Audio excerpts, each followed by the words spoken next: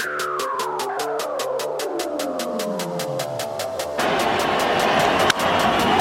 hits it in the air to center. We will see you tomorrow night. That is driven out to left center. Forget about this one. Drive home safely. 1-0 walk-off. Here comes Joy. Here is Junior to third base. They're going to wave him in. The throw to the plate will be late. The Mariners are going to play for the American League Championship. I don't believe it. It just continues. My, oh my. So it's the walk-off. Holden Kushner, Ryan Spaeder hanging out with you, taping this over Memorial Day weekend. Want to remind you, if you're listening right now, it means you got nothing else to do with your life, and you might as well rate and review us 5 stars on iTunes, right? Spaeder, let's go. Let's get it going. Got to get those ratings in. Got to get them in. We need 7,000 by the end of today, so let's do it. Get on. Or we're fired. Yeah, I don't see that happening either, but I would say 5 stars and how much you love us, and that would mean a lot to us. That would be a wonderful gift as we're all stuck in the house here. Here's what's coming up on the show. I'm going to tell you why I'm still upset at Major League Baseball. I think I have been since like 1994. Jason Stark came out with a good column with a lot of what ifs. What if there's a 400 hitter in a shortened season? What if the Indians win the World Series? We'll do that. Interesting thing on Tony Gwynn too. But let's start with this here. Spaeder, this is an amazing moment for Major League Baseball, and we've talked about this for a while, how they will have the whole sports stage to themselves. They will gain fans if they figure out how to get baseball back before any of these other sports, and I get that this is a process that usually takes many months. I don't know, to 8-10 months. No one's ever done it, but I would think that it takes many, many months to come up with an agreement, but they don't have months. I mean, now that they've dragged their feet for so long, that they've gotten into these arguments about how much pay should be and what the protocol should be, and we're hoping there's an owner's proposal that's out there this week and that Major League Baseball players can agree to it, but they don't have months anymore. They've had nothing to do but sit on their asses and come up with a way to get baseball back into the stream of consciousness. Baseball as the #1 sport in America for the first time in decades. I mean, we just saw an athlete that hasn't played a game for 20 years take over the world of sports. Michael Jordan is the talk of sports right now, 20 years after he's played, really 22 since the end of that season, The Last Dance. And here we are with baseball. They would be by far and away the biggest season, and they just can't. They can't seem to get it together, Spaeder. It's driving me nuts. This is the sport that has been its own worst enemy for years and years and years, and I'm not confident they're going to get a deal done. Places are opening up. I'm here in Colorado. They said, come on back. We want to play baseball now. There's multiple states doing that, and still we don't have a resolution. Yeah, I think in the end it's going to get done. I do think it'll end up probably being a little bit on the sloppy end. As things tend to be with Major League Baseball, because they, as you said, falter time and time again in times of crisis. Look at the 94, 95 strike, the 81 strike. We've talked about this ad nauseum in terms of the horrible playoff format that they came up with in 1981. And I think at this stage, where it's not a strike that's holding back the game, it's a pandemic, an international pandemic. It really needs to be done right here. Like, you can't come back to the game and then pull back at all. There has to be a plan for everything in place, and I see why you maybe don't think it's going to get done at this point, but I do. However, I do see some bumps along the way. Well, I don't only think about coming back. I think it's coming back first.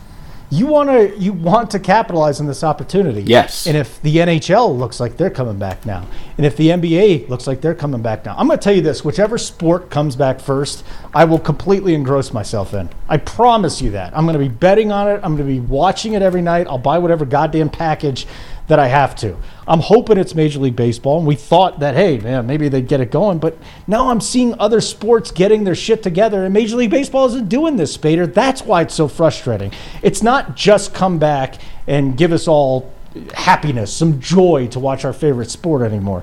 Now it is, let's be first, do it right, be first, and capitalize on everything that's going on.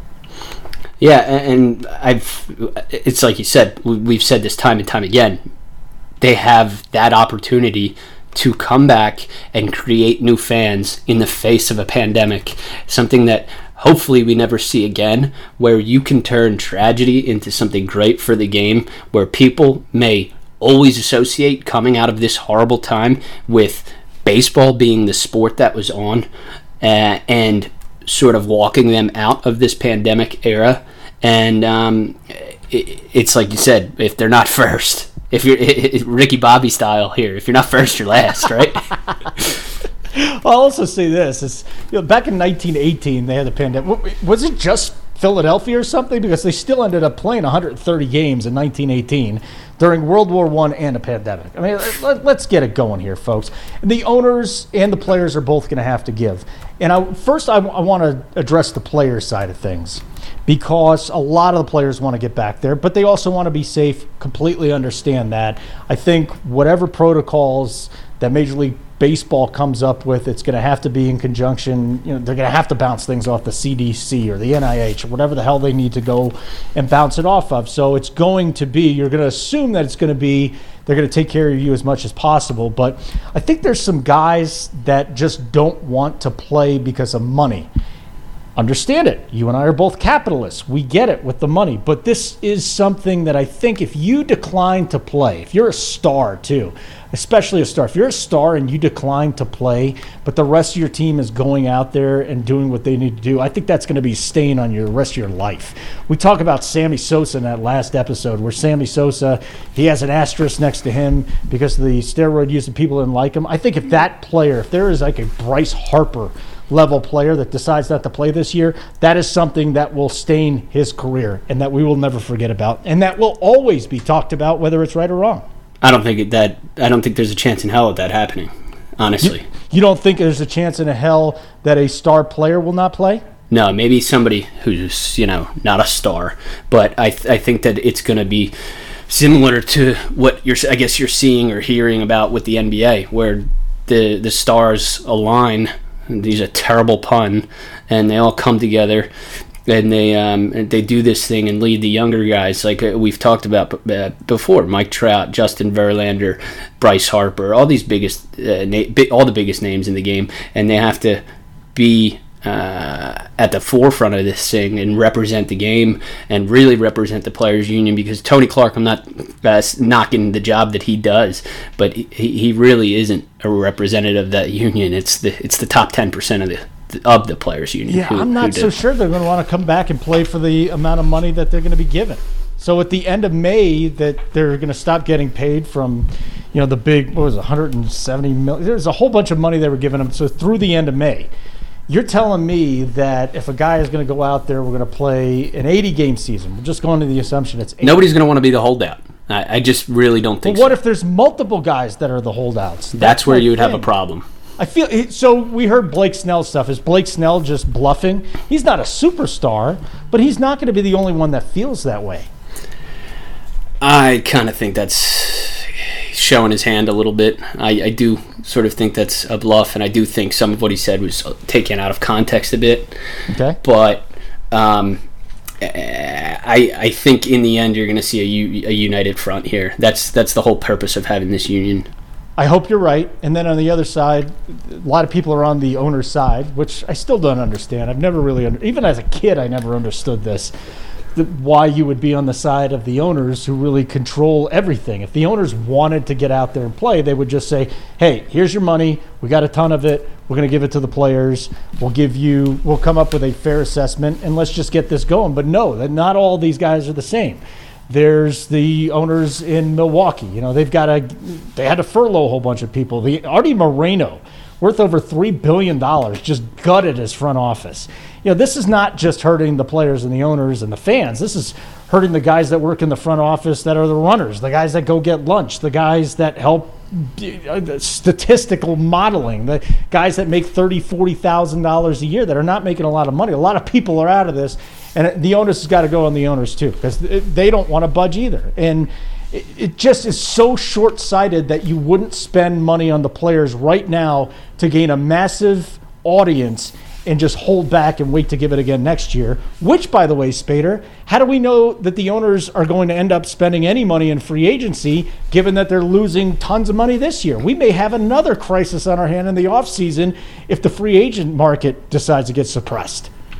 I just can't fathom being bearish on your own sport here. It doesn't make any sense to me. But baseball has done that in the past. And it has, and time again. I mean, let's look at what these teams have been purchased for, and every 10 years what they're worth and valued at.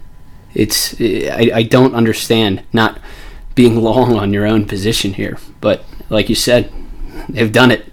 They've done it over and over again. They're the worst. They're so frustrating to deal with Major League Baseball and to be in the business for so long. It kills me. So you also found something pretty cool. I don't have The Athletic, and I'll tell you it's a personal problem because I don't write, and they want to hire writers, and they won't hire me. So that's my logic for not subscribing to Free Athletic anymore. I have it, and I got fired before I started. So yeah, that was pretty good. Both of us should be very upset. I'm upset because I don't do what they hire people to do. And you're upset because you feel one way and they felt another. So congratulations to The Athletic. And I'm not bad-mouthing them. They actually do some great work. Yeah, I subscribe just because I like a lot of the people who work there and I want to support them. So let's do this. You saw the Stark article. Tell me about it. Let's set the scene here with Jason wrote, a guy that you and I both know very well. And I think, here's a Hall of Famer. That man is a Hall of Famer in my book. Yeah, absolutely. And Stark always does some of the best long form writing, very, very readable, easy to get through, and he did that with this piece here, and included interviews with Bob Costas, Joey Votto, Terry Francona, Steve Hurt, who's a baseball statistician, and then of course the official historian of Major League Baseball, John Horn, and some really, really good input from all these guys here. But really what it boils down to is, if we get an 82 game season, what value will that season have in terms of what the numbers are? Because over the span of 82 games, you can easily have a guy who would do something that perhaps he wouldn't otherwise do over 162, specifically hitting 400.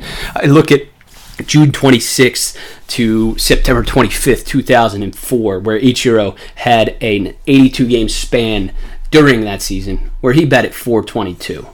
Now, if you want to look at the first 82 games, Jason included several examples of those, or the last 82 games where Ichiro had hit over 400 through 82 games, or Joey Votto hit over 400 over the last 82 games of a season. You go back throughout history and you can find a number of these examples. Rod Carew had 2 of them.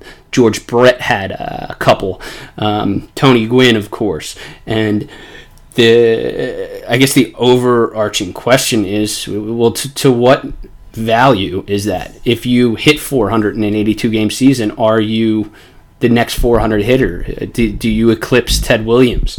And Joey Votto was adamant that, no, you don't. It's, it still has value, and nobody's going to say it doesn't, but it's not the same thing. Doing it over 162 games, Votto was very emphatic. In fact, I think he used the word no about 14 or 15 times in his responses to Stark.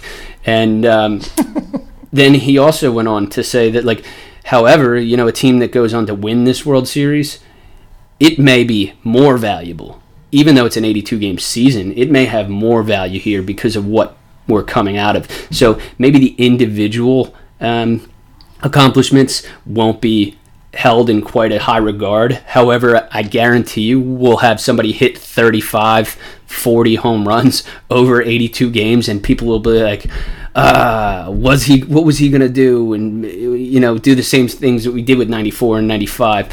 And wonder, would Mike Trout be the home run king, and all those those questions. And then you're going to have, we talked about on the last time, guys like John Lester who are missing a half a season that they really need to add to their Hall of Fame resume. And this is something that's going to be considered when these guys go step to the plate for Hall of Fame voting. But I think in the end, the individual accomplishments will sort of have that invisible asterisk on it, but the team accomplishment here, winning it all, coming out of this, is going to be held in possibly even a higher regard. At the very least, the same regard. Nobody looks back to 1981 and says the Dodgers aren't the World Series champions because it was a shorter season. They were the World Series champions. 95, same deal. I completely disagree with you on that, though. And if you talk to some of the older fans that go back to 81, and yes, they still played over 100 games that year. What was this, 110 games? They got 110 games in. And that's a pretty big chunk of the season. But if you play 82 games, and you win a World Series, there is no doubt in my mind that there will be a substantial amount of fans, and I can't pinpoint whether it's 20% or 40% or 50%, but there's going to be a substantial group of fans out there that are going to look at that and say that's not legit. Only if it's a team that fans generally don't like as a whole, like the Yankees or the Cardinals. Like the Astros?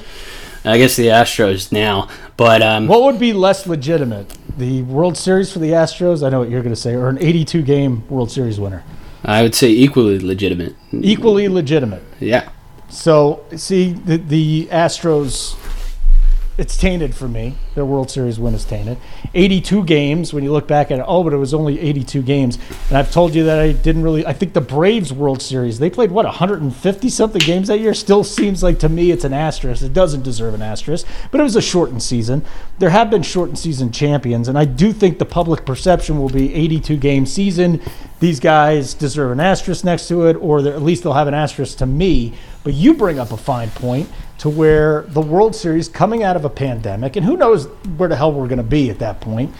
Who knows if you would think if we have a World Series, the NFL would have started, and the NBA and the NHL and all this other stuff's going on. But this might be the most watched World Series that we've had since, the early 90s. That's the other thing. So they don't play that many games, but the spectacle that would be the World Series, Spaeder, that's what this would be. Well, not only that, but baseball's going to get this right, and then we're going to have all new fans to the game to watch the World Series, right?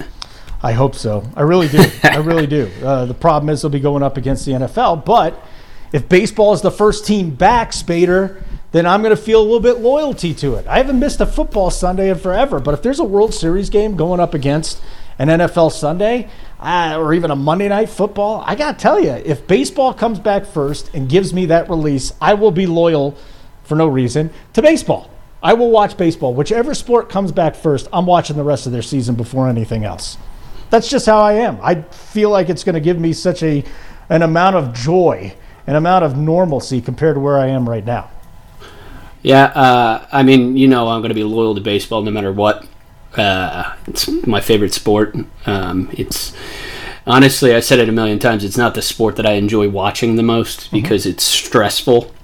It's like being at the blackjack table with Alan from The Hangover, sitting with the formulas going around my head. But you mentioned something that I just caught off the side there, and you said you hadn't missed an NFL Sunday and you don't know how long. I covered the Bills for the Buffalo News one year, and I didn't watch a single down of their games. And your stats were still good. They were fantastic. I was the number one rated article for them almost every single time. A lot of guys that are in the DFS, as I play a ton of daily fantasy sports, a lot of guys don't even watch the sports they bet on. It's amazing that I played NBA this year. I didn't watch any NBA. Very little NBA. So it really does come down to a lot of stats, but I don't understand how you think baseball is stressful. Like the first 6 innings of a baseball game, unless it's in the playoffs, how is that stressful at all? Well, maybe my vocabulary is not that good. All right, it's not. I don't know if it's stressful. It's just I'm watching it on edge because I'm trying to see like what piece of historical data is going to come out of each at bat, or what piece of data or what's happening is going to provide future values, and It's like a homework assignment when I watch a baseball game. I think what you have to do, and just get back on track here, if you're a fan, is you have to think, how would you view it if your team won the World Series on an 82-game season? That's a great point. right? So if you're an Indians fan and you haven't won the World Series since 54, they hadn't been in the World Series. 54 was the last time they were in it or won it. If it hasn't been that long, how are you going to feel about it, though? You finally broke it, but now it's an 82-game season. So I think the way that the fans view it is going to be the most important thing to me. The players, of course, you should be partying if you win a World Series. The owner should be partying if you win a World Series. If you lose the World Series, it still sucks. But I've got to feel like if there's the fan of the teams that wins the World Series this year, if we have one, they'll kind of take a little bit away from that, yes?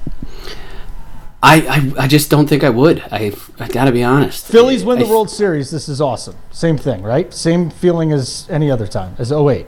Well, no, because it's never going to be the same. 2008, that freed me. I don't think if the Phillies won in 2008, I'd be here right now because I was so devoted to that team. Mm-hmm. And I hated other teams. I hated the Mets. I still hate the Cardinals, to be honest. But I hated the Mets, and the Phillies won it in 08, and I was like it was like I was being released of my fandom where I could actually pursue trying to do something in the game, where if that didn't happen, I honestly don't think I would be doing this with you here right now. That's what happened to me as a little kid in '86. You know, that's what it is. You're in your viewing prime, and then your team wins, and you're all over it. Okay, so we got the World Series after. Votto hits 400. Is that a legit 400? No. So I don't say it's an illegitimate 400, but it's something you have to consider. It doesn't carry the weight of the 162. And that's what Votto's point was. That's what my point is. And I think that's what everybody's takeaway would be. It doesn't mean it's not an awesome accomplishment, but it's an accomplishment that has to be taken with a grain of salt, given the fact that it's just over half the standard season. That's quite a fine point. Any other milestones that you see that could really go there, that might have an asterisk next to it? I think for the most part, it's going to be like those projected ones. Like I said, you see somebody. The thing is, it's so much easier to do something over an 82-game span versus a 162-game span. Several guys have been on pace to break the home run record over an 82-game span. You look at a season, I think it was Jose Canseco in like 1997 or 1998, 99, one of those seasons with the Rays. He had 33 home runs over the first 80 games of the season. And of course, that wouldn't have broken the record since McGuire had gotten it. But he was well on his way to a 60 home run season before he got hurt. It's just, that's the thing. It's 162 games is a grind, and it's impossible for a lot of these guys to maintain a level or a peak level that they do over a shorter span. Last but not least, let me get to a Tony Gwynn thing. You love Tony Gwynn. I love Tony Gwynn. We all love Tony Gwynn. He's the man. So there was an article in the San Diego Union Tribune, which came out on Saturday, and it talked about Tony Gwynn's first walk-off home run. It came May 23rd, 1986 against the Mets, and he hit a broken bat home run to walk it off. Tony Gwynn, broken bat home run to walk it off. You say, my God, this guy's hitting broken bat home runs back in the 80s. You kidding me? So would Tony Gwynn, and he said, I'm not changing my game. You go, that's it. Maybe I could hit for power. I'm not changing my game. I talked to Ted Williams about this. It's staying the way it is. Tony Gwynn, one of the greatest hitters in the history of the game. If Tony Gwynn played today, or even back then, and changed his style and decided to go with a power hitter, would he be as good as he was? So my take on this is I think that Tony Gwynn could have been a better player by the numbers. However, he would not be quite as legendary and as known for what it was that he was known for, because he was so good at hitting for average and at putting the bat on the ball. Could he have been more effective, striking out a little bit more if it meant more power? I think so, yes. And we can look at a comparison that I make often that upsets people. Bobby Abreu compares very well to Tony Gwynn in terms of their careers. Abreu has him in on-base percentage, in slugging percentage, in times on base, in runs scored, in doubles, in home runs, in RBIs, in stolen bases. They're very similar in terms of their offensive advanced metrics when you're talking wins above the replacement, and OPS plus, and WOBA, and weighted runs created plus. I'm not going to sit here and tell you that Tony Gwynn was not a better player than Bobby Abreu, but Abreu does compare very well. And because the reason he does is because, well, yeah, he didn't hit for that mega high average. He still batted .291 for his career. He struck out pretty frequently, especially when considering how often people were striking out at the time. He struck out, almost 4 times as much as Tony Gwynn did in his career. But he was nearly as effective because he had a different approach to the game. And I think if Tony Gwynn had that approach, it's possible that he could have been a more valuable player. However, it would just take away from the lore of Tony Gwynn, and that is that huge batting average guy who was impossible to strike out. He could have done it too, couldn't he? If you're hitting a walk, I know it's only one, but a broken bat home run, a broken bat walk-off home run, I kind of feel like he could have tailored his game to be exceptional today too. You know, just since I really want to talk Tony Gwynn when we get Big Cat back because he loves him. We'll keep going and then we'll get back into it with him. But one of my favorite Tony Gwynn facts that I've ever come across that is just something stupid, but it's so much fun because that's what a lot of these facts when it comes to Gwynn, it just comes down to the fact that it's fun, right? But Tony Gwynn had more career home runs or inside the park home runs than Rickey Henderson, and to me that's just unbelievable in and of itself. But one of Gwynn's was an inside the park grand slam, and among the players who scored was Rickey Henderson. Oh my God, really? Yeah, and then Rickey was with the Padres. That's right. And so then another thing that I really love is that Gwynn had a career high 5 stolen bases on September 20th, 1986. At that point, he had a higher single game high than Rickey Henderson. But then Henderson would later go on to steal 5 bases in a game in July 1989. So I just think those are some of the cool stuff that when you come across Gwynn and you realize that, yeah, he is that legendary high average, low strikeout hitter, he still has some unbelievable numbers as an athlete across the board too. You know what that was? Spaeder stats. Got any else? Because that was pretty impressive stuff there. All you did was do your Excel spreadsheet and just pull those up, didn't you? What do you want? Some more Gwynn? I'll just say this: I'm starting to learn Microsoft Excel myself. So, is it tough? You're a little no. If you're doing Excel, you're kind of a little behind. Why? What should I be studying now? I mean, at least SQL, at least Access, I guess. But there's a lot of other programs that not just anybody in this business should learn. It's that stupid saying that was going around on Twitter, right? If you want to be successful, learn to code, right? It's not that difficult. It's like learning any other language. You just got to invest time in it, and it's something that I wish I've invested more time. But so you are now a coder. It's a process. No, I'm learning. So I should not be using Microsoft Excel is what you're telling me. You should be using it rather than a pen and paper. Let's go with that. God, I'm holding the pen right now, though. It's so much fun. Yeah. All right, whatever. We already did Spaeder stats. That was great stuff. And thanks a lot for telling me that all this class I've put into trying to figure out Microsoft Excel doesn't even matter. Oh, it's better than nothing. Keep it up. Is it really? Yeah, absolutely. And what's the next thing I should work on? Just coding?